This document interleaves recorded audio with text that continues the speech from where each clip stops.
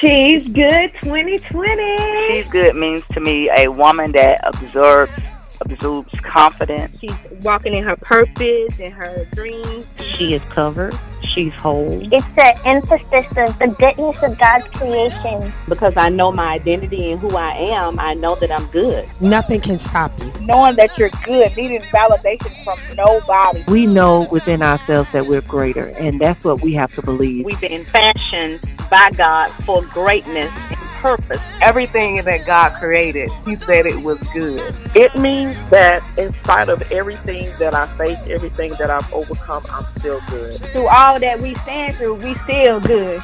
It just represents so many women that have gone through, and now they've weathered the storm and they're back out on top of it.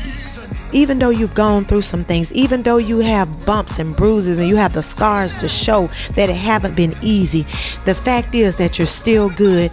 And God, when He thinks about good, He thinks about being effective. He says you are still effective. You still have what it takes to be the woman that I have called you to be. So at the end of the day, woman, entrepreneur, lady, business owner, author, publisher, media guru, whoever you may be, you are good.